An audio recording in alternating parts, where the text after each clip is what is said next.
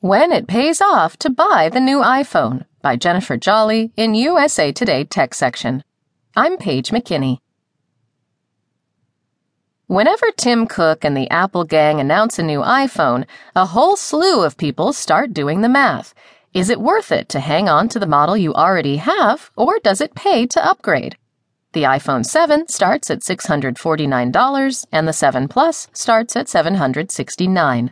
Strictly personal preferences aside, like you must have those new dual cameras, waterproofing, and/or longer battery life, or unless you're filthy rich, the answer to that question can be really confusing. I'll do my best to break it all down for you. When it pays to buy the new phone. If you've been enrolled in the Apple Upgrade program for at least 6 months, you can trade in your old phone for the new iPhone 7 or iPhone 7 Plus. You'll have to pay the equivalent of 12 months, though, so if you've been enrolled for less than a year, you have to pay the difference. Also, if your phone's damaged, you'll pony up for the Apple Care deductible, too. You can check Apple's website to see if you're eligible for an upgrade.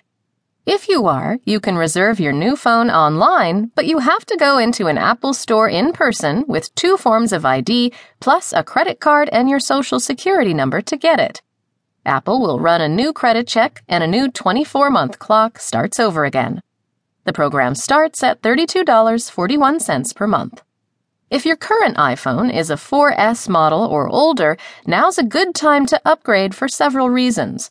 For starters, Apple's latest mobile operating system, iOS 10, doesn't work on that or previous models any longer. Sure, the phone still works, but there's a pretty big difference between it working and working well. There's also an issue of screen size, battery life, and the new camera capabilities. If you have an iPhone 6S in excellent condition, you can sell your 6S on eBay for about $660 and lock in that price.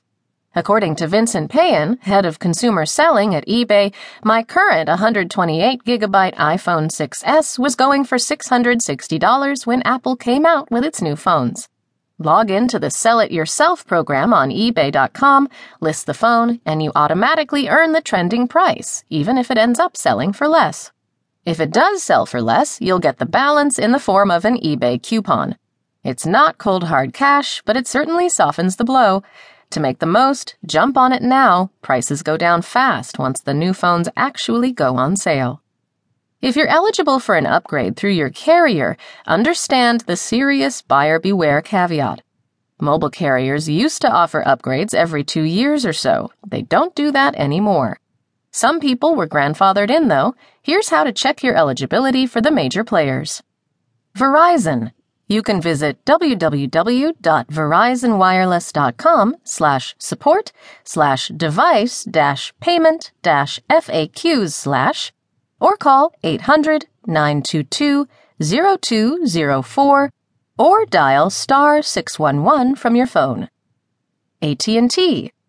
www.att.com/shop/wireless/upgrade-advantage.html or call 1-800-331-0500 or dial 611 from your phone. T-Mobile. Go to www.t-mobile.com/sell-phones.html, call 800-866-2453 or dial 611 from your phone. Sprint. Go to shop.sprint.com/mysprint or call 866-866-7509 or dial *3 from your phone. Whether re-upping with the carrier's new device lease program is the best bang for your buck really depends, because you're still paying it off plus interest, like leasing a new car. If you're going to stick with a specific carrier for sure, paying the device off in installments might work best for you, since you'd otherwise have to pay the full price in one big chunk.